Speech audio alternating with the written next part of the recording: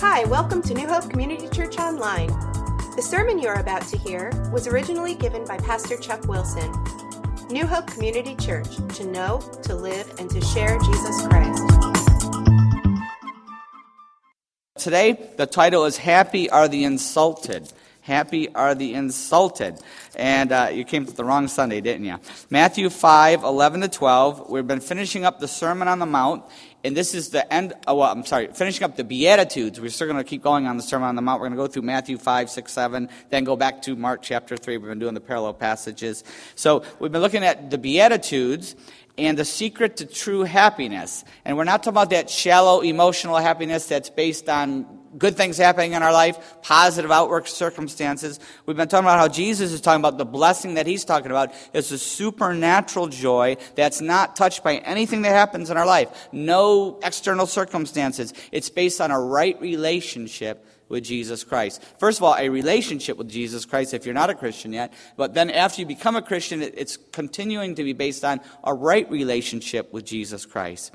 And the 9 steps to this true happiness, there's 9 steps. We're on the 9th step today. And it's totally opposite from the world. We came up with an escalator slide. Thank you, Lori Lazinski. And once again, this is on the podcast. You can go look at this anytime. But we have an escalator going up and an escalator going down. But before I talk about escalators, I want to have Ian Lazinski has a special escalator story that I'm asking him to share, and then you'll see how it fits in just a minute. So Ian has quite a story about an escalator, so go ahead. I really have no idea how this fits in, but I'll tell it anyway. All right, so one day, me and my friends were at the mall getting Auntie Anne's pretzels, and my friend shows me this cool trick on an escalator. See how there's like one going up and one going down? The handrails, they're right next to each other. If you lay down on them, you can actually like start spinning like a helicopter. So he does it successfully, and then I try after that because I want to be cool and fit in. But it doesn't really work, and I get wedged in between the two. But on this particular escalator, there's no like metal piece like you see there. There's just like a gap, and the panes are made of glass. So like I fall in between the two, and like they separate, and like the glass panes just start shattering one at a time. So I'm like, what do we do now? And some lady comes over and she's like, yeah, I work with the mall. You guys can go. You're fine. That wasn't your fault. So we leave. And then as we're walking back out to the car, like there's 3 of us. And like we're in an intersection, like just walking in the parking lot. And 3 mall cops in their SUVs come and surround us. And they're like, stop, stop. And I'm like panicking. I'm like, should we run? And no. And they're like, I don't know, the cops came and stuff, and it was like a big mess. They took all our information and stuff. But nothing happened. They never called me or anything. So, yeah. And I'm still alive. Didn't get hurt or anything, so it was good. That's it.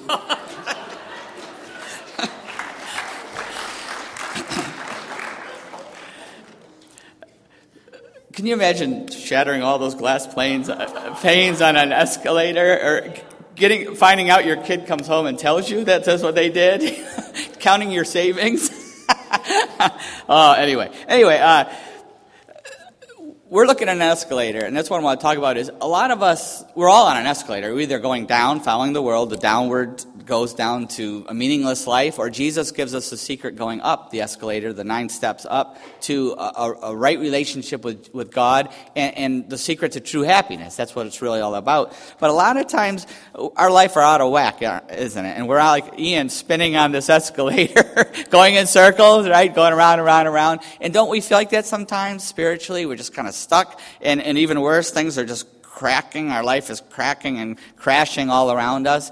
And that's really a picture of where a lot of us are spiritually. But it's really important that we focus on these Beatitudes and keep trying to take the steps up. The first one was, remember, the poor in spirit. Blessed are the poor in spirit versus proud in spirit. Poor in spirit meaning that we're totally dependent on God versus proud in spirit, I don't need God. And once again, the downward one is taking us to a meaningless, empty life. A lot of us used to be on that escalator. Some of you may be on it today. But the other one is going up up to a relationship with God. Jesus is giving the secret here. The second one is mourning versus mocking. Mocking is a hard heart. Mourning meaning is we're sorry that our life is out of whack and we want it to be right with God. The third step is meekness versus mean. The world is mean, looking out for number one, but meek is, remember there was a math formula that Lori helped me put together for that. It was submission to God plus dependence on His strength equals power for our life. That's what true biblical meekness is. It's not being weak, but it's being strong in Christ. The fourth one was hungry versus self-satisfaction. Self-satisfaction, we talked about, is slouching toward a meaningless existence. Being hungry was being hungry for a right relationship with God through His Son Jesus Christ. Then the fifth step was mercy. Mercy versus Scrooge. The Scrooge was each man for himself, but the mercy was having the attitude of caring for people and the action going along to meeting people's needs. The sixth step was pure heart versus image. The image is the focus on the external, but Jesus stressed how the purity of the heart is what's far more important than the outward. We all talked about that many times. Number 7, peacemakers versus troublemakers. Last week we looked at being popular versus being persecuted. Persecuted versus being popular. And then step number 9 is the world says we should be insulated.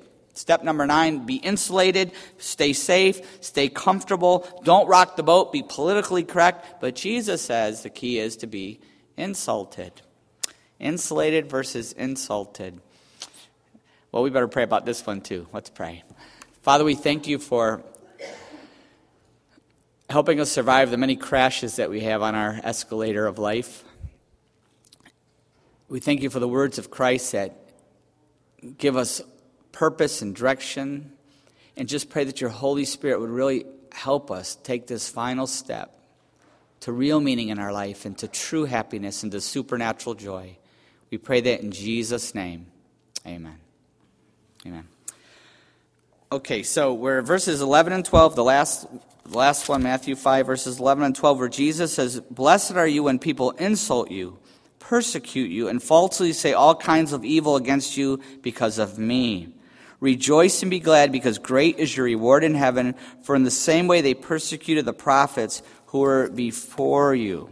So he starts off saying, "Blessed are you." And last week we focused on the persecution part, but today I want to focus on something different. I want to focus on the insulted and the slandered part, okay? Now, I'm not talking about, he says, because of me. This is not talking about because we did something stupid, or because we're being obnoxious or we're behaving in ways we shouldn't. That's not what he's talking about. He's talking about being insulted because of the name of Christ. It's also not talking about, being, picked on or picking on people because there's the whole bullying thing in the schools now. That's wrong anytime. It has nothing to do with this, all right? That's a whole other category, all right? This is talking about people who are being insulted, us who are being insulted because of the name of Jesus Christ, because we're living like Jesus wants us to live. That's what he's focusing on here. He says, blessed, and last week we talked about persecution, but I want to focus on the insulted part today, because that's really where we are more. That's where, in the United States, we don't face too much. There's some persecution, but mostly we're the insulted phase, aren't we? The slandered phase. That's where we are.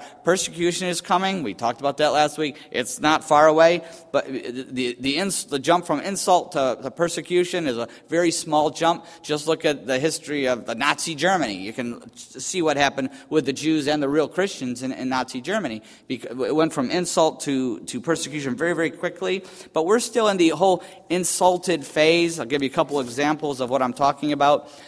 The slander phase, the attack on Christianity phase. The Supreme Court, Gary Bauer, just read you something, I got his newsletter. Gary Bauer's newsletter said that Supreme Court stops President Obama's grab on power. Now get this. This just illustrates what I'm talking about. And I'm not trying to pick on one president versus another. I'm just showing you that if the president has this attitude, think about where the country is. That's what I'm trying to show us here, all right? Says many people have been rightly concerned about President Obama's recent power grabs. I don't know much about that, but he says, I'm pleased to report that one of them just was slapped down by the Supreme Court. At issue was a discrimination lawsuit filed against a religiously affiliated school after it had dismissed one of its teachers. The Obama administration intervened against the school and argued before the high court that long-recognized ministerial exemptions should no longer apply to religious institutions.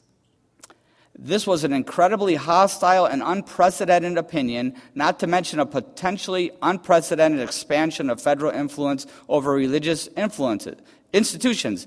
The New York Times described the case as likely the most significant religious liberty decision in 2 decades. In its opinion, written by Chief Justice John Roberts, the court's majority flatly rejected the president's administration argument, stating that it is hard to square with the text of the First Amendment itself. We cannot accept the remarkable view that the religion clauses have nothing to say about a religious organization's freedom to select its own ministers. But think about it. This is what's happened. That it's even being discussed in the United States is unbelievable, isn't it? Think about that. And just so we don't get too excited and think we're in the clear because the Supreme Court actually ruled 9-0 and this one, that's how radical this view was. Just so we don't get too excited, a recent case also just happened. Supreme Court rejects worship at public school appeal. Did you see that in the news? The U.S. Supreme Court let stand on Monday a ruling that religious groups cannot use public school facilities for worship services outside of normal school hours in a case about church-state separation.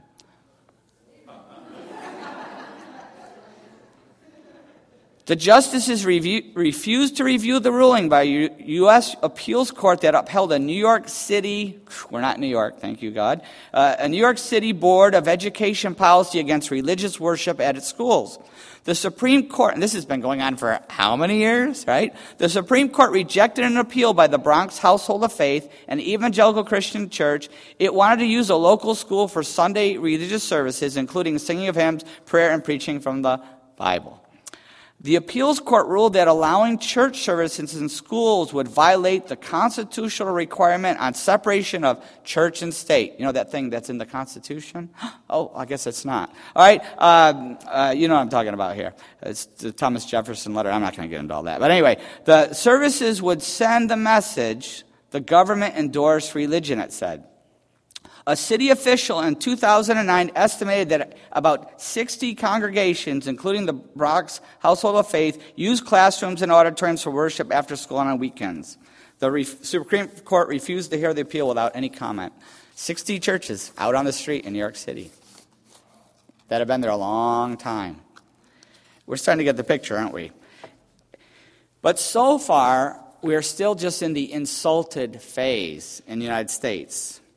That's where we are, but it's not far from that to the next. If you've studied any kind of history, church history, you can see how quickly it can go to the next phase, because we are definitely in the insulted phase. We're definitely under attack. And I'm going to use someone that you all know of to use this to get the example, and that is Tim Tebow.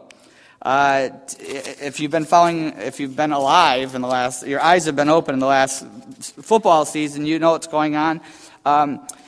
This is a great example of what I'm talking about, because first of all, there are many Christians on both sides of the football, many strong Christians on all the different teams standing for Christ. It's very exciting. But for some reason, the media has jumped on the Tim Tebow thing, both positive and negative. On both sides, for some reason, and we know God's probably behind it. God's using this for His purpose. If you were watching any of the game, which was not a good game yesterday for him, but if you saw the whole purpose of that game, John 3:16 commercial. Did anybody see that?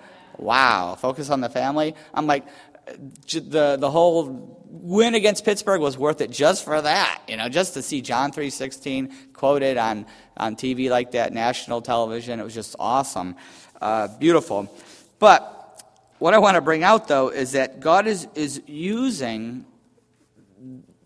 Tim Tebow. If you saw the picture of the mayor of Pittsburgh Tebowing last week, I mean, it was great, just to see that. And also the Pittsburgh game last week. I don't know if you saw I'll read you the article. I took it out of ESPN here.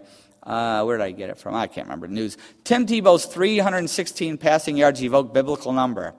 It would have been more than enough for the polarizing Denver Broncos quarterback to simply lead his underdog to victory over the Pittsburgh Steelers on Sunday in the wildcard game.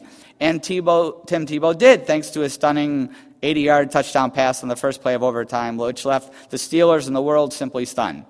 But the facts and figures emerged. When the facts and figures emerged, the internet exploded. Tebow threw for exactly 316 yards, an eerie coincidence to the John 3:16 passage from the Bible, a number which he famously wore under his eyes when he led the Florida Gators to victory in the 2009 National Championship game. What's more, he set an NFL record with, you guessed it, 31.6 yards per completion. So there's all these coinkydinks, right, that are there, and the internet just exploded. All these people are like, what is this John 3:16 all about? Looking at it and trying to figure out what that's all about. It was just really interesting to see how that happened. And many people have cheered for Tim Tebow, and I hope, whether you like him or the Broncos or not, we pray for him, because anytime someone's in the public spotlight like that, they're going to be under spiritual attack, which we need to pray for him for that reason. Far, far more important. Go ahead, yeah. Yeah, that was another commercial back last Super Bowl, right? The Focus on the Family. Thank you, Gail. Did a thing on how his mother chose to give him birth, even though the doctors urged her to abort him because of health issues. And now you know the rest of the story. Thank you, Gail. That's another great thing. But what I'm just using this. It could be anybody. I'm just using this because it's such an obvious thing that all these attacks involving Tim Tebow are showing us, and I'm going to read you something in just a minute, are showing us that we are in the attack phase. It's not about Tim Tebow. It's about Christianity being attacked. And I'm going to read you an article which was written by, it's a blog by Marcia Segelstein, and she's writing an article about a guy named George Weigel, who's a renowned Catholic intellectual. George Weigel wrote an article called Tim Tebow and Christophobia. Now listen to what this article says.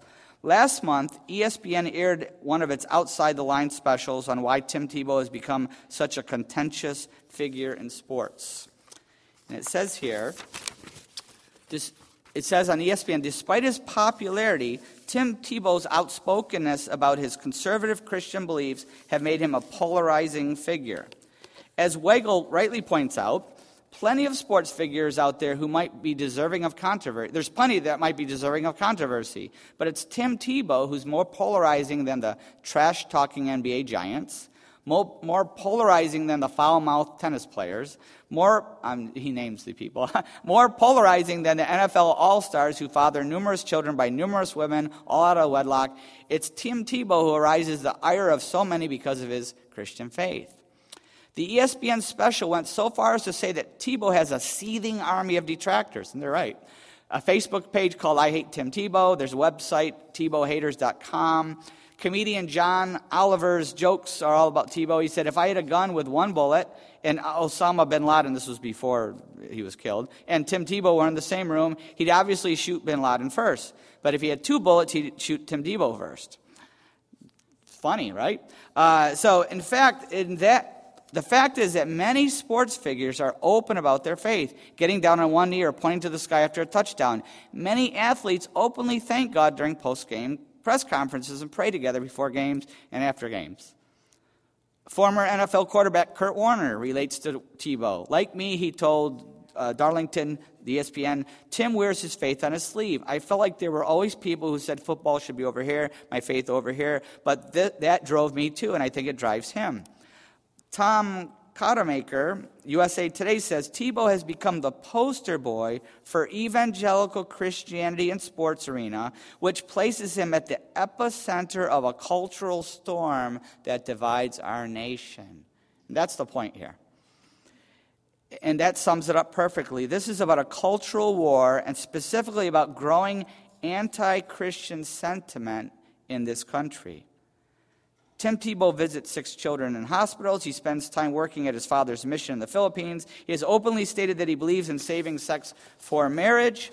And as George Weigel points out, there is not the slightest evidence that Tebow has ever forced himself and his convictions on his teammates or on an unsuspecting public. Tebow's open about his faith, no question about it. He famously wears Bible verses on his black strips while playing in college football. Tebow wrote John 3:16, won national championship game. 92 million people Googled John 3:16 after that game. Think about that. For this he is derided and called holier than thou. For being an openly faithful Christian, Tebow is hated. Christophobia is real and getting stronger. And that's why I bring up the whole Tebow thing. There's a lot of great Christians on both things. But it's showing us that what's happening to Christianity and how it's being viewed now in our country, it's definitely getting stronger. I'll give you another example that brings it out, once again, involving Tim Tebow partly. Tim Tebow's second game when he played, he had the first comeback against Miami, exciting. Second game against the Detroit Lions, a lot of nice guys on that team. They have that reputation, right? Well, anyway, they sacked Tim Tebow, and they did the Tebow. The guy who sacked him did the prayer thing over him while he was laying on the turf there. And can you imagine? I mean, he was mocking him, totally mocking him, using his faith as a mocking point. The NFL, not a peep. There was no flag, there was no fine, not a peep. Most of the writers who responded the next day, commentators, he's just having fun. And Tim Tebow took the high ground too. He said, he was just having fun, it didn't bother me. But can you imagine if he had done that to a Muslim or a Jewish person? Which would be wrong. I would not want it done to them either. Could you imagine if they mocked a Jewish person's prayer or a Muslim player's prayer out on a football field? Do you know what would have happened? That person would have never played in the NFL again. I'll prove it to you. I'll prove it to you. A few weeks later, the Buffalo Bills, my team, are playing the New York Jets. And right away, the Bills score a touchdown right off the bat. And their wide receiver, to celebrate, one of the players on the Jets, Burris, just got out of prison and is playing again, but was sent to prison because he had a concealed handgun in his pants out at a nightclub and accidentally shot himself, okay? Tragic, sad, but he automatically goes to jail because that's the law in New York City, right? So he goes right to jail. Gets out, so this NFL player, Bills player, scores a touchdown, he takes his finger and he shoots himself in the leg and he falls down like he got shot himself, celebrating, right? Fine. First of all, flew the flag, there was a penalty immediately. They fined this player. The NFL gave him a fine and made him apologize. National press conference, he had to apologize to the whole country for what he did. Is it just me, or is there a disconnect here? You know, I mean, think about that. There's a culture of hate toward Christians now. It's very, very real. One of my kids' friends, a couple kids in college, and one of their friends over Christmas, Matthew said to me, Dad, did Jesus, because he was talking to a friend there, and we were sitting around the table, and he said, Dad, did Jesus have sex with a prostitute? I go, what? He goes, did Jesus have sex with a prostitute? I go, no. He turned to his friend and goes, see, I told you. And she goes, well, that's what I was told in class. She's going to a local school here, college, and in her world religions class, she was taught that Jesus had sex with a prostitute in the class. And I said, oh, okay, let me just explain something. I said, this comes out of the Da Vinci Code. That's where it comes out of, okay? And if you want to buy the Da Vinci Code, you go to the bookstore, and guess where you have to go to find it? Fiction section, because it's all made up. It's not true. None of it. It's all made up. It's crazy. But they're teaching that as a fact in the class. They're teaching the Da Vinci Code as a fact on Christianity. They're not teaching from the Bible on world religions. They're teaching from the Da Vinci Code. Can you imagine if they did that with another religion? Same classroom here in Bucks County. What if that teacher got up and said, Muhammad had sex with an underage girl? What would happen? Be a massive outcry and a huge thing, and he would be fired, right? But guess what? He did. Muhammad was 54 years old, married a 6-year-old girl. Didn't consummate the marriage till she was 9 years old. Historical fact. It's in the Muslim books. You can look it up. It's no secret. What would we call that in our society? Or any culture, what do we call that? Right? But nobody would speak that truth in a college campus today because what would happen? But they can't tell the truth, a historical fact truth about another religion, but they can tell a lie about Christianity, and nobody makes a peep. And the picture, once again, is you can't tell the truth about Muhammad, but you can tell a lie about Jesus Christ. It's telling us something about where our country is going. We are in the insulted phase. And we're insulted, Jesus says, insulted because of my name, insulted because of Jesus Christ. That's where we are in the United States today. We're insulted. But make sure that if we are insulted, it's because of the name of Jesus Christ as Christians. Not because of the way we say things, but because of the truth of what we say. And make sure we speak that truth in love, right? That's very, very important. But that's where we are. Because of Jesus Christ, we are now under attack. I know when we started this church, and we're starting it up, and for those who are here, remember all the stuff that happened in the paper and the TV, and people outside with signs and trying to sneak inside, the policemen. It's here. It's here in New Hope. It's here now. It was here 10 years ago. And I remember getting a phone call from one of the ringleaders of this whole movement trying to force us out. And she said to me, we were talking about all these different issues, but I kept taking all the issues that she was bringing up, all these different issues, and I kept going back to the Bible and back to what Jesus said and back to the Bible and back to what Jesus said. And finally she got frustrated and she says, well, I guess it all just comes down to because you believe in Jesus and what he said. But I was happy when she said that. I go, that's right. That's our difference. It's not politics and cultural wars and all that. It's Jesus. And that's where it should stay. And I said, that's right. I believe in Jesus. And I believe in what he says. And that's why we're disagreeing. And if you recognize it, great, because that's where we are. And if we believe in Jesus and follow Jesus, 2 Timothy 3:12 says, in fact, next verse there, in fact, everyone who wants to live a godly life in Christ Jesus will be persecuted. That is a fact. And that's why we're blessed, because it shows, if we're being persecuted or insulted or slandered, it shows we're really a Christian and really living for Jesus Christ. And guess what? If we're not ever insulted or never looked down on or never criticized because of our faith, odds are we're not living for Jesus Christ. Because it's impossible. It's impossible to do that. And Jesus goes on to say, rejoice and be glad. Doesn't that sound crazy? Rejoice and be glad. In fact, in Luke 6, which is a parallel passage, he goes even further when he's talking about this. In Luke 6, verse 22, he says, blessed are you when men hate you, when they exclude you and insult you and reject your name as evil because of the Son of Man. Rejoice in that day and leap for joy, because great is your reward in heaven, for that is how their fathers treated the prophets. Leap for joy. Sounds crazy, doesn't it? But something happens spiritually when we live for Christ and we're persecuted or insulted or slandered because of it. Something happens. Let me read you this verse. 1 Peter 4, verse 12 says this.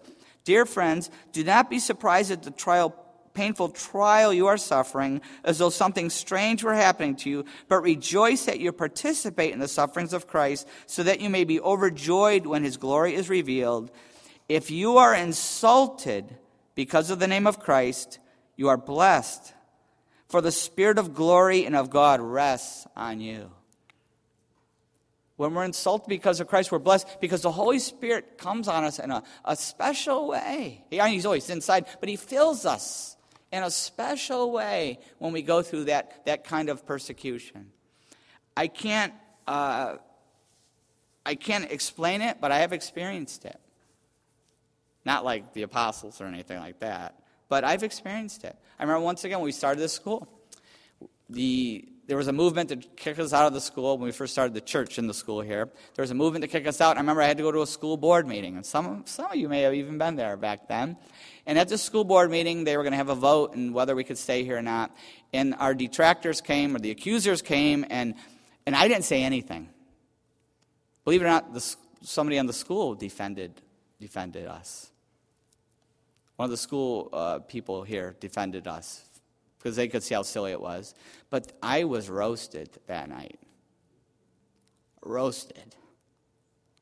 You could not believe the hateful things that were said. In fact, one woman even stood up and started screaming in my face in front of the whole big packed room, Jesus hates you, you bigot, he hates you, he hates you, he hates you. Screaming, telling me that Jesus hated me. because of my stance on what the Bible teaches. I didn't say anything. The school board voted 8-1 in our favor. The one who voted against us is one of my good friends now. And but it was so hot, and one of the people behind me, one of the ladies, tapped me on the shoulder in the midst of all this and said, "Welcome to the long arm of tolerance."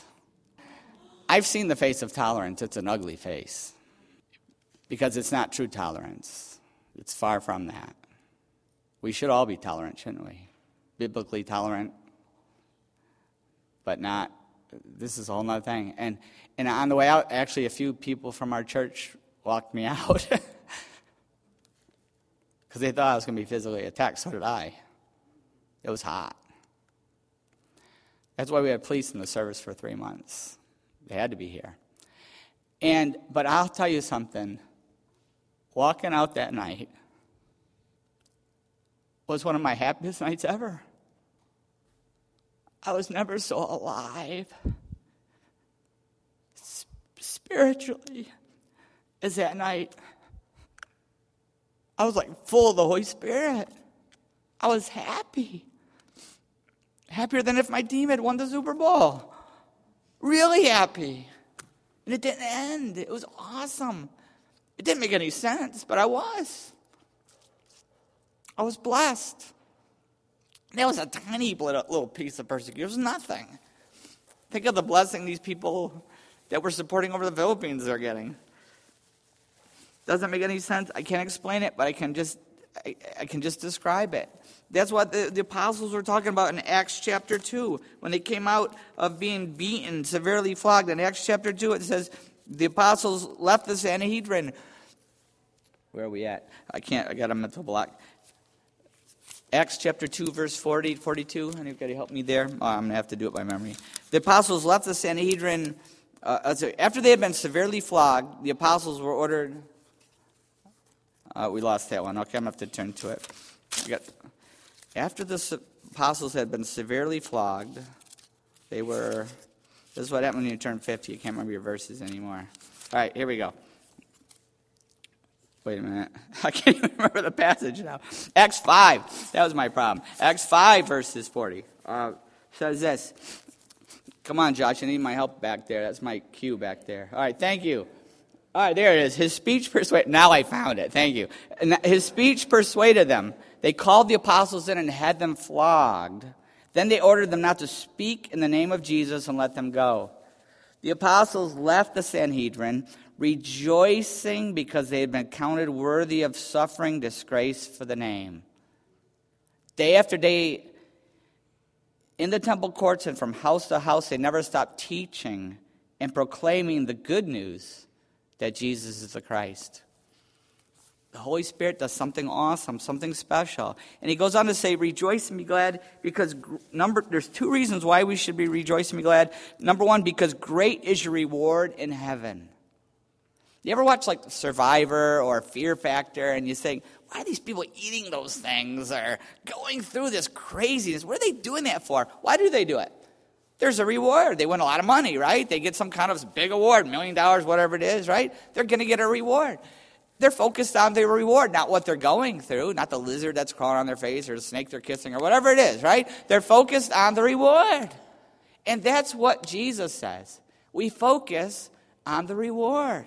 The reward in heaven, the prize money that will never be taken away from us in heaven. There's going to be a reward. And not only that, the second thing is not just because great is the reward in heaven, but also because they persecuted the prophets before you in the same way. It proves you're for real and that you're a Christian and you're living for Jesus Christ. Just like the prophets were persecuted, you're being persecuted, you're connected. It proves you're for real. The Old Testament prophets who were before you, the Old Testament prophets, they talk about Hebrews chapter 11 talks about the Hall of Fame. Hall of Faith. You've all heard of the Hall of Fame. Somebody gets in the Hall of Fame, it's a big deal. But who really remembers them down the road? Very few people. But the Hall of Faith lasts forever. And in Hebrews 11:37, he's talking about the Old Testament prophets. This is who he's talking about. It says they were stoned, they were sawed in two, they were killed by the sword. It goes into this whole list of what happened to the Old Testament prophets. And the New Testament prophets got the same treatment. The apostles, we talked about this, 12 apostles, 11 of them were martyred, unbelievable, crucified upside down, heads cut off. The only one who survived was John. Why? Because they put him in oil and boiled him. The emperor boiled him in oil. He didn't die. So they sent him off to an island where he ended up writing the book of Revelation. It's crazy, right? But persecution for Jesus Christ is proof that we're living for Jesus Christ. That's the proof. And prophets are persecuted. Every prophet, every person who lives a prophetic life is persecuted. Tomorrow's Martin Luther King Jr. Celebration, remembering him. He was a prophetic voice. Look what happened to him. He was a prophetic voice for racial equality, which every Christian should totally believe in. And a lot of them didn't back then. Billy Graham stood with him. Billy Graham broke code and stood together. He actually affirmed him and stood with him publicly. That was courageous on Billy Graham's part. But Martin Luther King Jr. really took a courageous stand. It came out of his Christian faith. He was, a reverend. It came out of his Christian faith, and that's why he was killed, for his stance. It was a Christian belief that he had, one that we should all have. But the persecution for Jesus Christ is proof that we are living for Jesus Christ. And just as popularity with the world is proof that we're not living for Jesus Christ. If you are popular with the entire world, with everybody, and everybody speaks well of you, guess what? You're in bad shape. Back to Luke, remember we talked in Luke chapter 6, jumping for joy for persecution? Listen what else he says. In verse 26, Jesus said this. He said, "Woe to you when all men speak well of you." When all men speak well of you. I'm not saying it's wrong if anybody, but when all men speak well of you, for that is how their fathers treated the false prophets. That's how they were treated. It's impossible to live in our culture today and be spoken well of by all people. We're in a Christian culture, it's different, but we're not. We're in a post-Christian culture. And if everybody's good with you, guess what? That's not a good thing. And that goes for the way we live. That goes for preachers and pastors. I see ministers that are very successful, have stadiums full of people, basketball stadiums full of people every Sunday. But I go on and listen to their message, and no wonder they do. Because they don't preach the Bible. It's crazy, isn't it? It's scary to see. It's impossible. If we're going to live for Christ, we're going to face persecution. How about us? How is God speaking to us today? Are we trying to live insulated, popular lives? Are we willing to be insulted, to be persecuted by living for Jesus Christ? Are we living for temporary rewards? Are we trying to make the Hall of Fame, or are we living for eternal rewards? We're trying to make the Hall of Faith. Hall of Faith. And I believe, I'm going to come back, I'm going to read you a very touching story about, once again, Tim Tebow, because he's someone who's living for eternity. You know what? They lost yesterday, but you know what? After you hear this, you're going to realize what he's really playing for. Because this is a great example. In spite of all the attacks, he just keeps on praying and playing. In spite of, and he keeps living out his faith. And that's something people can't attack. And this is, how do we live in this culture of being insulted and slandered and persecuted? How do we live? I'm just going to give you one example of someone who keeps on living for Jesus Christ in spite of it. Listen to this. By a great example of how to live for Christ, no matter what no matter what the score is in our life, no matter what's happening, no matter what we're facing, persecution, insults, keeping an eternal perspective. And this was written by Rick Riley, ESPN, one of the best sports writers in America, giant in sports writing. He says this. This was a couple days ago. "I've come to believe in Tim Tebow, but not for what he does on a football field, which is still 3 parts Dr. Jekyll and 2 parts Mr. Hyde.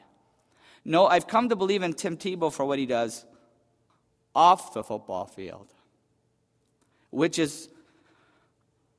represents the best part of us, the parts I want to be and so rarely am. Who among us is this selfless?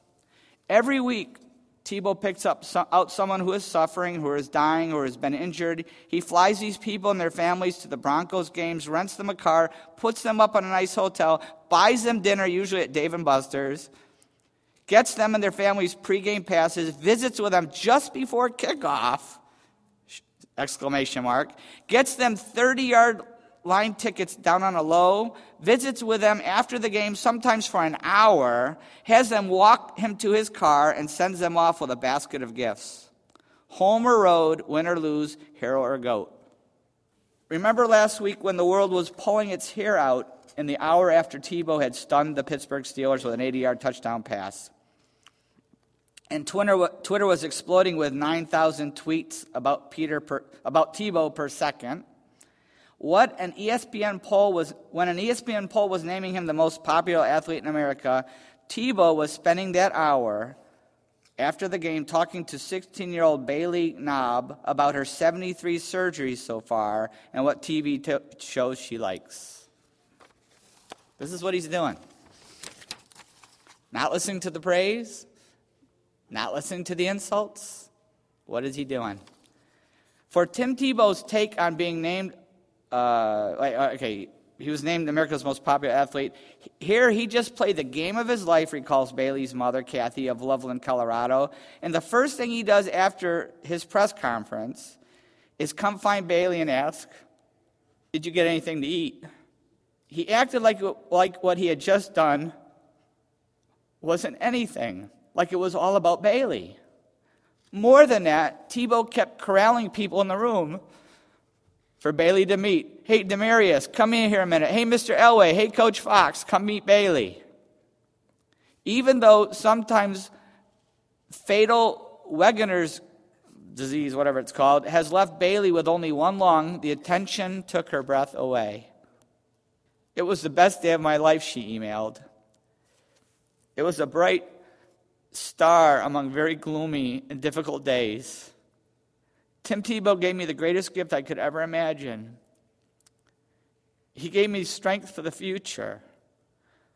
I know now that I can face any obstacle placed in front of me. Tim taught me never to give up, because at the end of the day, today might seem bleak, but it can't rain forever, and tomorrow is a new day with a new promise." I read that email, the sports writer says, I read that email to Tim Tebow, and he was honestly floored. "Why me? Why should I inspire?" he said. I just don't know adequate. Really, hearing her story inspires me. It's not just NFL defenses that get Tebowed. It's high school girls who don't know whether they'll ever go to the prom. It's adults who can hardly stand. It's kids who will die soon. For the game at Buffalo, it was Charlottesville, Virginia, blue-chip high school quarterback Jacob Rainey who lost his leg after a freak tackle in a scrimmage.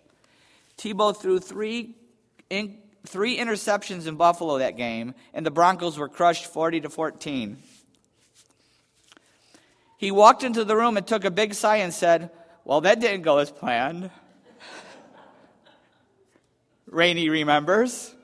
"Where I'm from, people wonder how sincere and genuine he is. But I think he's the most genuine person I've ever met."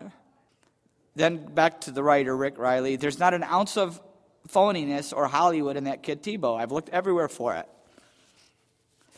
Take 9-year-old Zach Taylor, a child who lives in constant pain. Immediately after Tebow shocked the Chicago Bears with a 13-10 comeback, Tebow spent an hour with Zach and his family. At one point, Zach, who has 10 doctors, asked Tebow whether he has a secret prayer for hospital visits. Tebow whispered it in his ear, and because Tebow still needed to be checked out by the Broncos team doctor, he took Zach in with him, but only after they had whispered it together. And it's not always kids. Tom Driscoll, a 55-year-old who's dying of brain cancer at a hospice in Denver, was Tebow's guest for the Cincinnati game. "The doctors took some of my brain," Driscoll said, "so my short-term memory is kind of shot. But I'll never forget." Tim is such a good guy. The whole thing makes no football sense, of course. Most NFL players hardly talk to teammates before a game, much less visit with the sick and dying. Isn't that a huge distraction? Just the opposite, Tebow says. It's by far the best thing I do to get myself ready. Here you are about to play a game that the world says is the most important thing in the world. Win and they praise you, lose and they crush you. And here I have a chance to talk to the coolest, most courageous people. It puts it all in perspective. The game doesn't really matter. I mean, I give 100% of my heart to win it. But in the end, the thing I most want to do is not win championships or make a lot of money. It's to invest in people's life and make a difference. So that's it, Rick Riley again. So that's it. I've giving up on him. I'm 100% believer. Not in his arm, not in his skills. I believe in his heart. There will definitely be a pony under the tree optimism. The way his love pours into people, right up to their eyeballs, until they believe they can master the hopeless comeback too. Remember the QB who lost his leg, Jacob Rainey? He got a prosthetic leg a few weeks ago, and he wants to play high school football next season. Yes, tackle football. He'd be the first to do that on an above-the-knee amputation. Wonder where he got that crazy idea. Tim told me to keep on fighting no matter what, Rainey said. I am. That's a picture. I believe. Think of all Tim Tebow's been criticized for and attacked for, and all the media attention, positive and negative. Think about it. He's become the lightning rod. And what does he do? He plays and he prays. And he keeps outliving his faith with people, loving people. I think that's a great picture of what Jesus is telling us here in the Beatitudes. Doesn't matter if we're being insulted, slandered, persecuted. Doesn't matter what we're going through. That's what God's calling us to be. Where are we on this escalator? Back to our 9 steps on the escalator. Are we experiencing true happiness? Supernatural joy? Because of our right relationship with Jesus Christ? Are we experiencing that? Maybe you're here today and you've tripped up on one of these steps or fallen flat on your face or shattered the whole thing. Jesus says, get back on the escalator. He's waiting to have that right relationship with us. He wants that with us. Maybe you're here today and you're not a Christian yet. You're in the right place. I hope you keep coming. Keep seeking.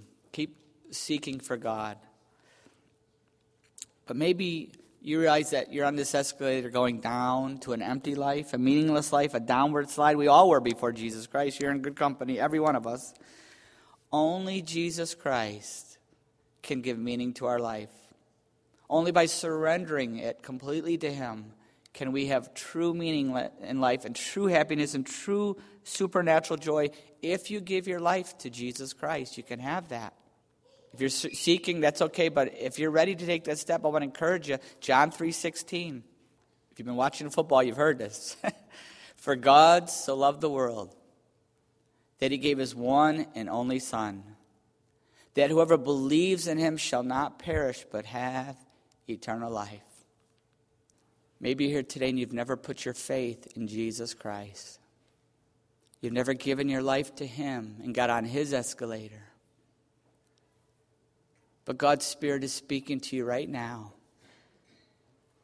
And you don't have to know the whole Bible. You don't have to be able to answer a lot of theological questions. You just have to know John 3:16.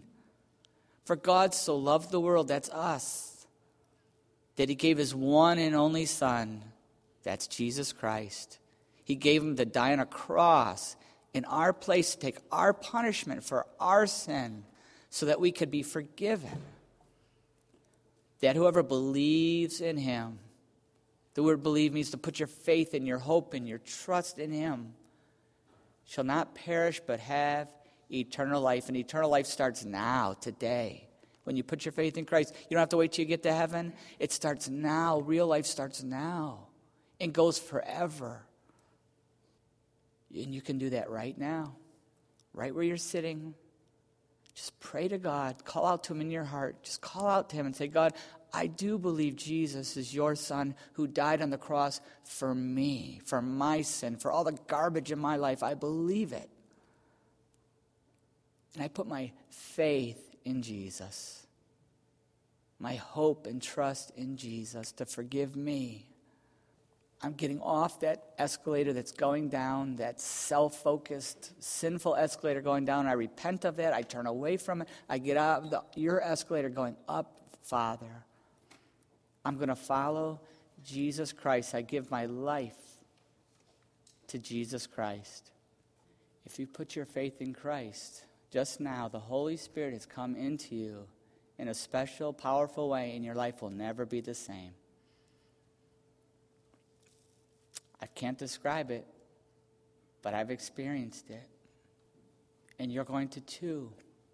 And I want to encourage you to let somebody know you've taken a step. Tell me on the way out, fill out the card, shoot an email, call, tell one of your friends here. Let somebody know you've put your faith in Jesus Christ so that we can be excited for you and encourage you. For the rest of us, how's God speaking to us? We've already put our faith in Christ, but our escalator's stuck, cracking, breaking. How is the Holy Spirit speaking to us today? What do we need to surrender?